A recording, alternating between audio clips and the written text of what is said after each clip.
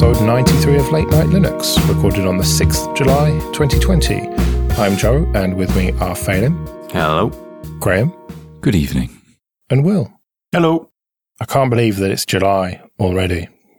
It's just mad. Where has this year gone? The nights are drawing in. It'll be Christmas next. Oh dear. We're going to do some Ask Us Anything questions that we keep talking about doing, but we'll do at least a couple of those later. But let's start with some news. And the first one is that UBports have got a GSI, a General System Image, for Project Treble devices. This is excellent news because it means it's going to be significantly easier to port Ubuntu Touch to loads of more modern devices.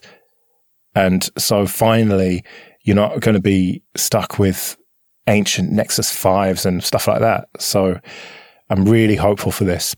Forgive my ignorance, but what's Project Treble? I knew you were going to ask that. So Google came up with this idea, this new way of doing Android, to basically decouple the stuff that makes the hardware work with the operating system. I'm overly simplifying it, but it means that it's much easier for OEMs to update devices because you don't need to update all the kernel and drivers and stuff essentially.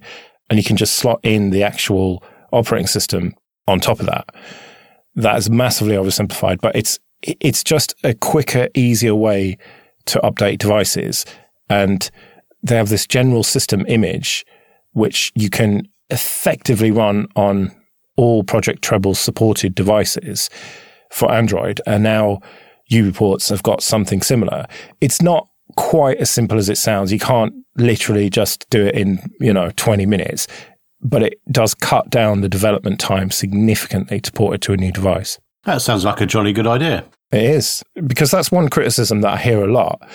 My friend who is sort of vaguely into Linux, more into sort of privacy stuff, he said to me, I went to check out Ubuntu Touch, and what's with all these ancient devices that they support? Why can't they support something more modern? And the answer to that is, well, it's very difficult to port to a new device, usually, whereas this is going to make it that little bit easier to do that. Yeah, it's pretty cool. Unfortunately, I don't own one of those devices, so I'm out of luck. But you do own a supported device for Ubuntu Touch. The 3T, the OnePlus 3T is supported. Yeah, it's my main phone, so I'm not going to take that risk yet. Yeah, I need to send you one of my Pine phones so you can... Yes, you do need to send me one of your Pine phones. I'm too scared to go to the post office because people cough all over me and give me the Rona. I just wear a mask. Jesus. Well, it also doesn't help that I wake up in the afternoon and then it's too late to get to the post office.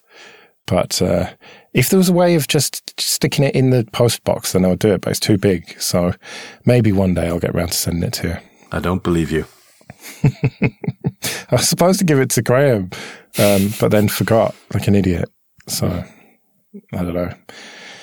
But yeah, excellent news for UBports. So one to watch. Let's hope that ends up on loads more devices soon. So something that I wanted to address, I keep seeing over the last few months, when Net Market Share puts out their data, people blindly saying, oh, Linux desktop market share has increased by double. And suddenly we've got all these extra Linux users and it must be down to people working from home. Rather than having to use Windows in the office, they're using Linux at home. But unfortunately, that is bullshit. Are you going to bring up the distro watch, most popular distros, next time? Well, of course it is, because MX Linux is the top of that as we look at it right now. The bottom line is, I don't trust Net Market Share anymore. I don't think I ever did, really. I don't trust their data. That was going to be my question. When did you? Well, yeah, I suppose. Because there's other people who track this stuff, like StatCounter, and for them, it's pretty much flat. Like, there's been no change. And if you look at the Steam hardware survey, same situation. That hasn't changed for months. It fluctuates a tiny amount every time, but it's roughly flat. And okay, Steam, that's not a great way of measuring it, but am I being cynical here, or am I right that this is just bullshit and people are buying into hype? It might be. The problem is, all of them have their own failings in how they're measuring it. So, I mean, there is really no way to work that out, I don't think, unless we're all given the download stats from the Canonical servers and we know how many Canonical have, and then we get that from each, like Red Hat, etc. But even then, you know, you can run a proxy inside your company or your home, whatever, and you can be queuing up the updates that way. I mean, unless we start using a UUID for every machine and make it dial home, we're never going to know. Yeah, which obviously is never going to happen. No. I think the Steam stats are indicative of a trend. Sure, not everybody's going to run Steam on their PC, but if the number of Linux desktops doubles, then you'd expect the number of Steam users to double. So I think that's probably the best public metric that we've got. Yeah, I agree. And I also think we'd kind of feel it if there was any significant increase. You know, it would be in the news more, it would be on social media more, and you just get a sense of things growing, which you don't really get. Although I do feel like it's in a strong position. I don't think Linux is waning in any way, but I don't think there's any user-based revolution just because so many people are working from home. Yeah, I think the actual number of Linux desktop users has probably gone up and continues to do so regularly, but so does the number of Windows users as more people get access to technology. And if we are standing still at whatever percent it is, whether it's 1% or whatever, if you're standing still, you are actually moving forward because there are always more people using computers. It'll be interesting to see what happens with the Mac numbers in the coming years now that they go ARM only, and see if that drives people to Linux on the desktop. I can't see it, really, because they're going to manage that transition well by the looks of things with Rosetta 2 and stuff. I think that's wishful thinking. We had that with Vista, and then we have all these milestones where people think, oh, this is going to be it. This is going to push us over the top into the year of the Linux desktop. But it's just not realistic, is it? Well, the thing is, I would have a slight worry in the fact that with them going to ARM and it's going to be exclusively for OS 11 or whatever it is, I'm not sure if I'm right with that, but yeah, essentially that's a locked out piece of hardware now, and because Windows already does that on ARM, are we going to end up in a position where more and more hardware becomes completely exclusive to that OS, and we are kind of reliant purely on the Dell Sputniks, the System 76s, and any of the Clevo type brands like Enterware, etc.? You know, are we kind of losing that dual boot base that might exist out there, especially on laptops where you don't have, you know, that second drive or whatever, where you're kind of definitely locked into that one position? So, you know, will that actually remove Linux users? I think it will. I don't think it will remove any Linux users on Apple hardware, because that happened a long time ago with the T2 chip, as you found out, Will, when you tried to install Linux on that Mac that they gave you. So it really depends on the industry trend. If the industry trends towards ARM, which that's usually what happens, isn't it? Apple does something and everyone copies. So if Windows gets not terrible on ARM, then maybe we will see new laptops going that way. And then you're right. The idea of being able to install Linux on it will get harder and harder, and you'll have to get bespoke specific hardware or older hardware in order to run Linux. And so, yeah, we probably will end up with fewer users as a result. That could be a good thing. Imagine buying hardware built specifically for Linux and you know everything works. I also really worry about the way Apple's going in terms of ignoring like GPUs or NVIDIA hardware. I think a lot of people will stick with Windows and Linux for that reason, or even move to it. Possibly. I hear that a lot about the CUDA stuff, but it feels like Apple could just support that quite easily. Well, they did. NVIDIA actually built drivers for the latest versions of macOS for their hardware, and Apple chose not to sign them and publish them effectively. Does that mean you can't even do it with an eGPU? Because most of the Macs have Thunderbolt, don't they? You can't with NVIDIA hardware, no. They haven't. There's no signed NVIDIA drivers to run the latest generation of NVIDIA hardware. Seems like they're shooting themselves in the foot there. Yeah. Because it isn't that where all the machine learning and AI bullshit is. Yeah. And you know, CUDA's effectively won. And yeah, it doesn't make any sense. Well, speaking of old hardware then, Fedora developers are discussing the possibility of dropping legacy BIOS support, is the Phoronix headline. This is very speculative at this stage. This is not something that's going to happen in the immediate future. But it feels like this is the next thing. It was 32-bit x86 support before, and that took an awfully long time to go away, and now that has effectively gone away in most mainstream distributions. And so legacy BIOS support, that seems to be going away now, or at least we've started the conversation about that. And I don't know how I feel about it.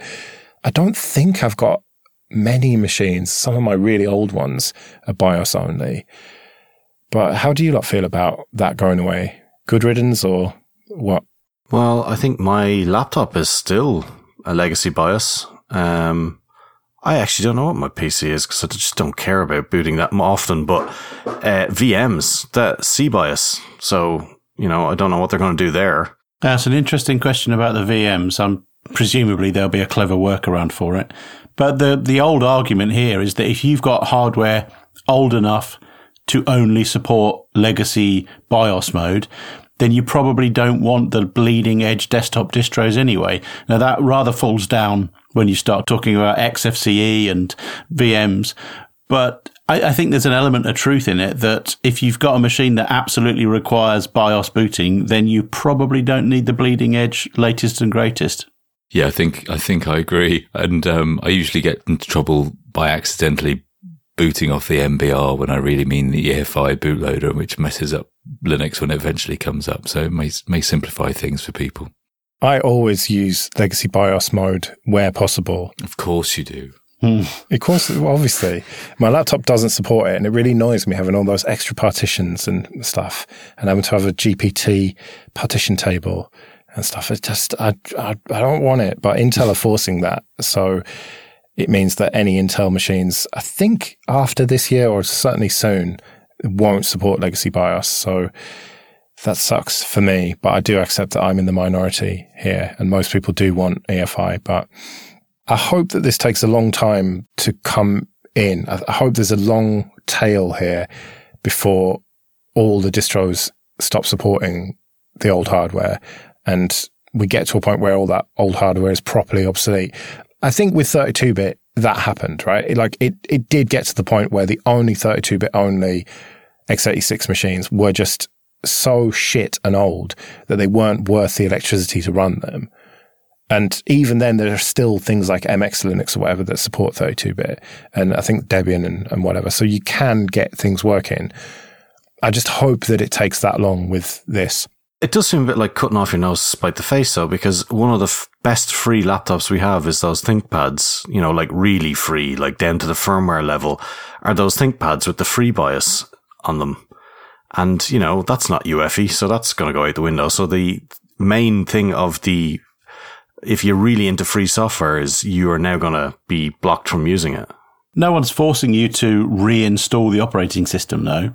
You can still use it day in, day out. You might not get access to the latest kernel, but you don't care. Yeah, well, that effectively means it's dead, though, realistically speaking, because you're going to end up on some sort of naff, really out-of-date OS. It's like how many distros do you use these days that don't use Pulse Audio? Remember when Pulse Audio was only in Fedora? Yeah, but what are you doing with that machine, though? Are you developing the latest and greatest cloud-only 64-bit 8-gig app, or are you checking your email? Well, I don't know. It's not me, so... Well, those old ThinkPads, I think, are Core 2 Duros. I may be wrong on that. But if that's true, then yeah, you're not going to be doing much more than a bit of light browsing and email and maybe a bit of media stuff. Maybe XFCE could just about get to that level. Well, I've actually got Ubuntu on an old MacBook Pro, which is a Core 2 Duo, and it absolutely flies. Thank you very much. You have to press the turbo button off, do you? Yeah, exactly. I bet you don't know if you've actually left the BIOS, do you?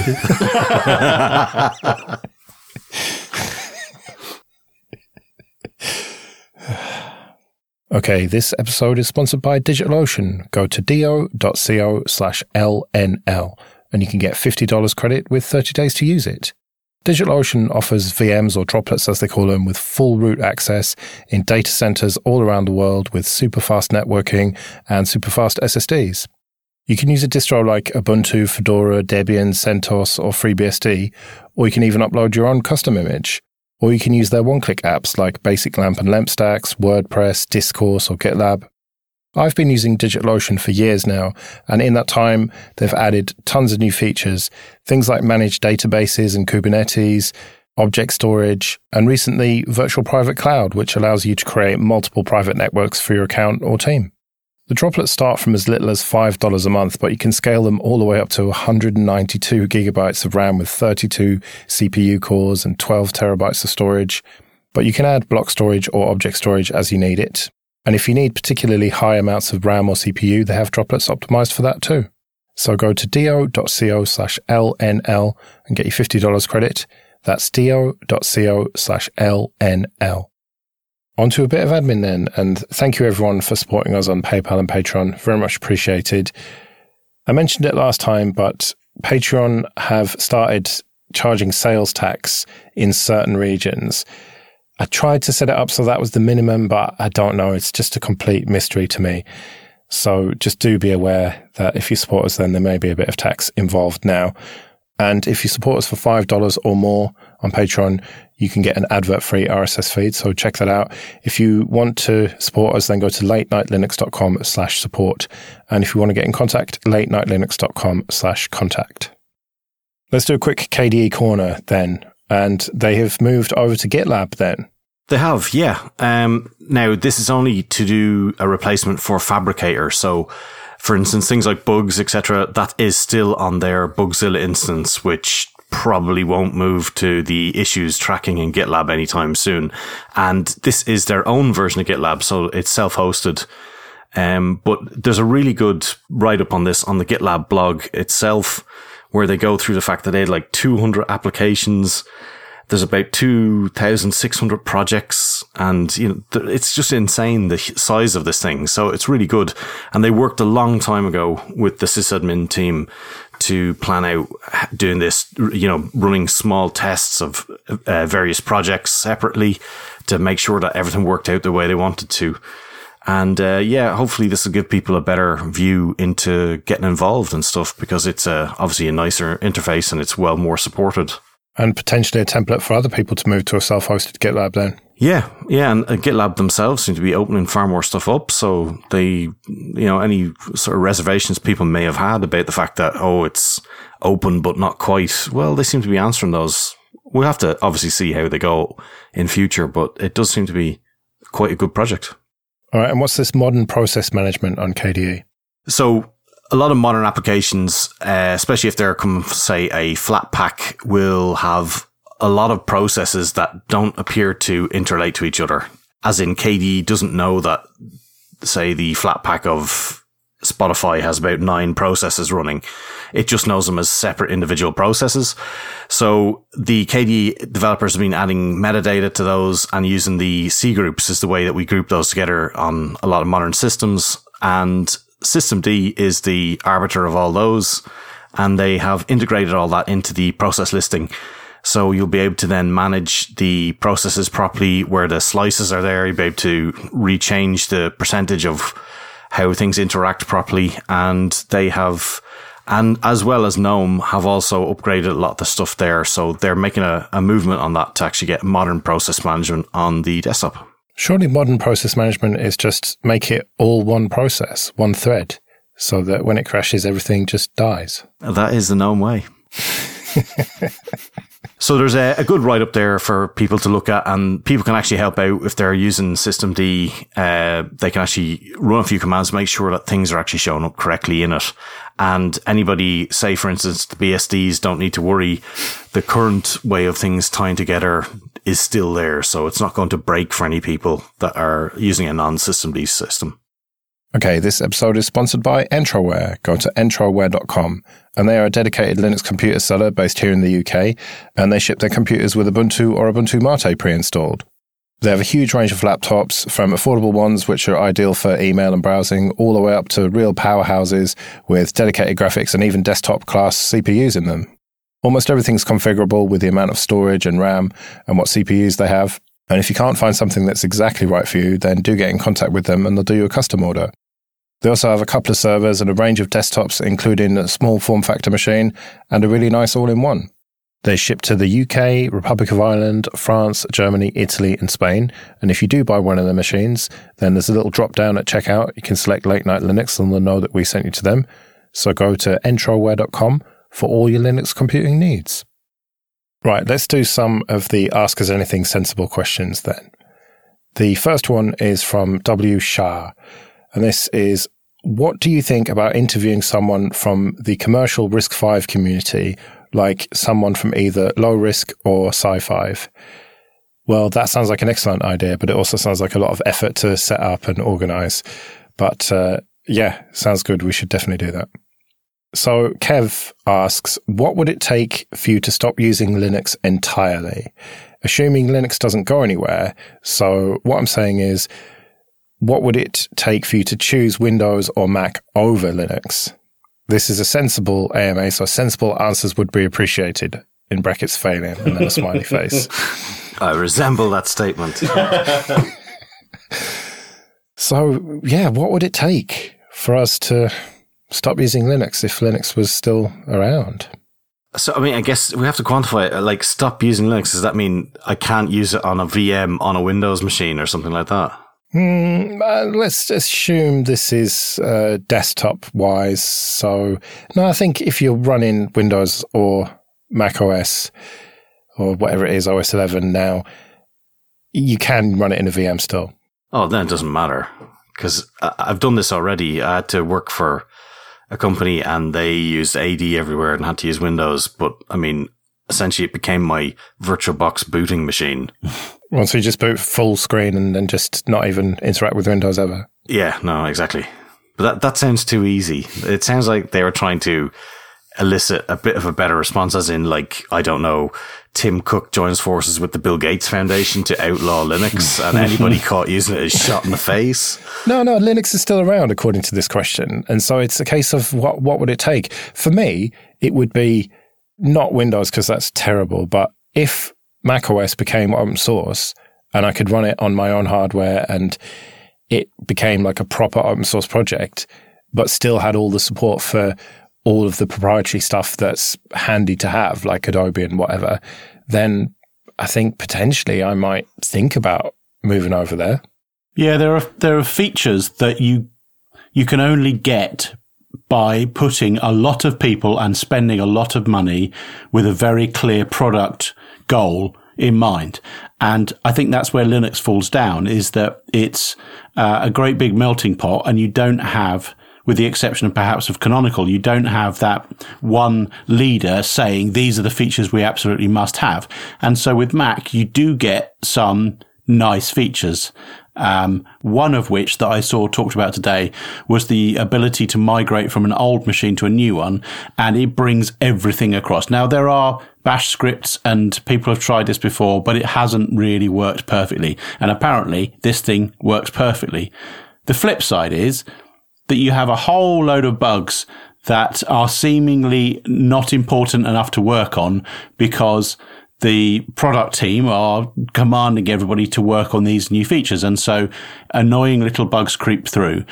And so for me, it would have to be a machine that had a proper command line that worked like Linux, but also had the ability for me to go in and fix a bug that was annoying me, or join forces with other people to fix a bug that was annoying me, rather than only get what the people in power have decided I should get.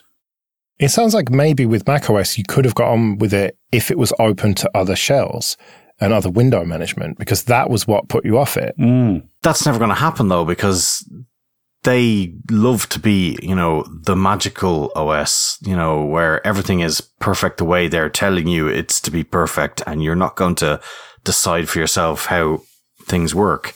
It's a very top-down way, I find. Well, yeah, and that's why my idea of it ever being open source is just fucking ridiculous. It's just never going to happen. I think for me also, it depends on the application that I need to use.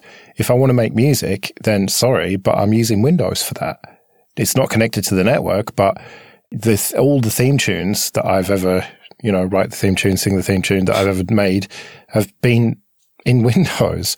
When I started the new show, I had to record some music for that. There's no way I'm fucking around trying to do that in Linux when I can just boot into a Windows partition and just get it smashed out in, a couple of hours. Is that why all the ID3 tags have made in Windows 3.1? No, that just comes with XFCE.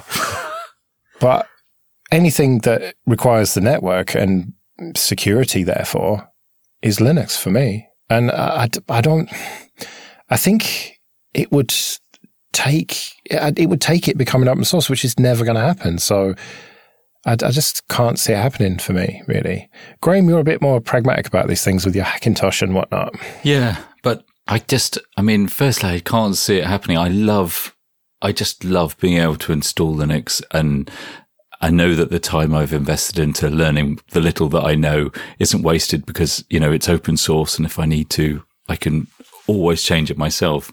I suppose I could perhaps see the kernel being replaced in the future by, in the way kind of Clang has come in, or Nginx in the same way it has on the web stack. Maybe a kernel, maybe Linux kernel development stagnates and maybe the monolithic nature of the kernel inhibits innovation in a way that you perhaps gets taken over by another kernel. And then maybe I'd switch to whatever this other fictitious kernel might be, simply because, the wobbly windows on KDE are smoother that way. What about Fuchsia? Yeah, exactly. Yeah. What if that really does come to pass? So, I was thinking of Fuchsia, actually, except for, I'd probably avoid Google. It would have to have, the excitement and the tinkery kind of sensibilities that Linux had, and probably GPL as well, rather than something more permissive. Well, that's the thing. There may end up being an AOSP style open version of Fuchsia, because I think they are planning to do the old throw it over the wall. But yeah, it would be permissively licensed, but there might end up being some lineage type version of it. And I would certainly be interested to check that out, at least. Whether I'd use it, I don't know.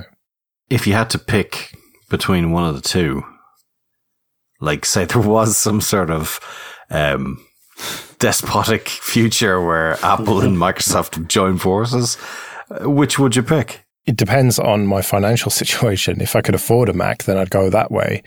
But I've got hardware that I could install Windows on, so I'd probably have to go that way. Right now, at least. Oh, I'd go with Haiku or BOS. I think on a study of a few months of Mac use, I'd probably go Windows. What, like your secret gaming machine that you never talk about? Yeah. Very much like that one. I think I'd become a gardener and just drop the whole IT thing, really.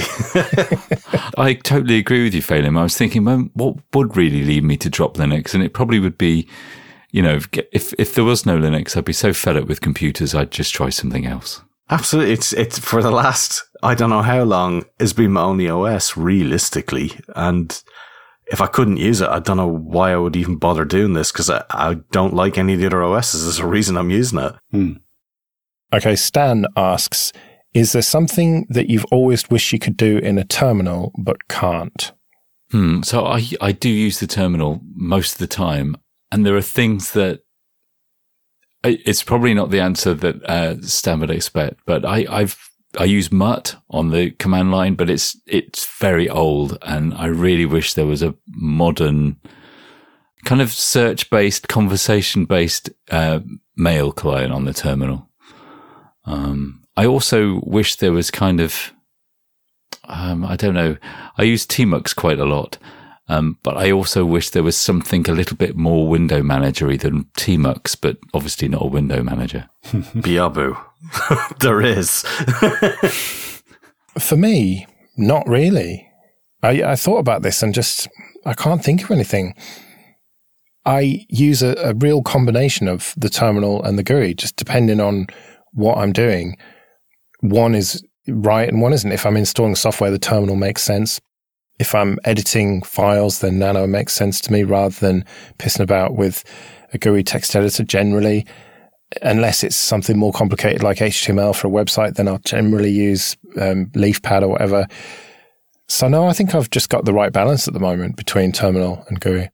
My wish would be for a terminal interface that did what I meant and not what I typed. And so if I imagine I pressed the keys adjacent to the key that I wanted to press, and it would just know that what I actually meant was, and then just do it anyway. And you can work around that. There are a few tools that do something similar.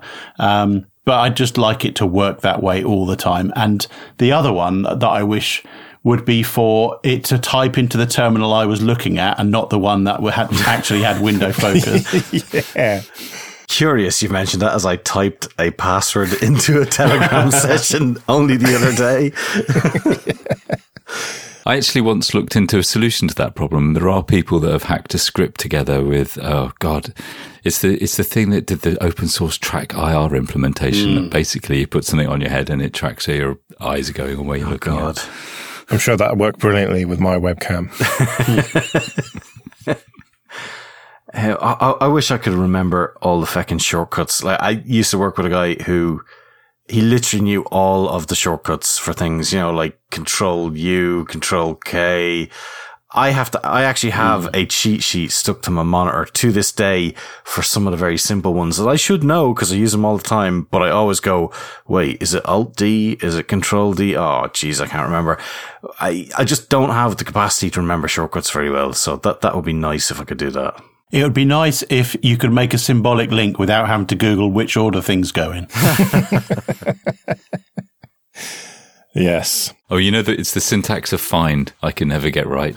Yeah. I always get it wrong and use it every day. But where does the name go? Is it 2 hyphens in front of name? And where do you put the source and then the destination?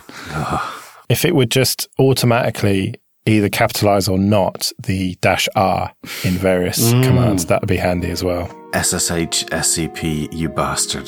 The -P for port.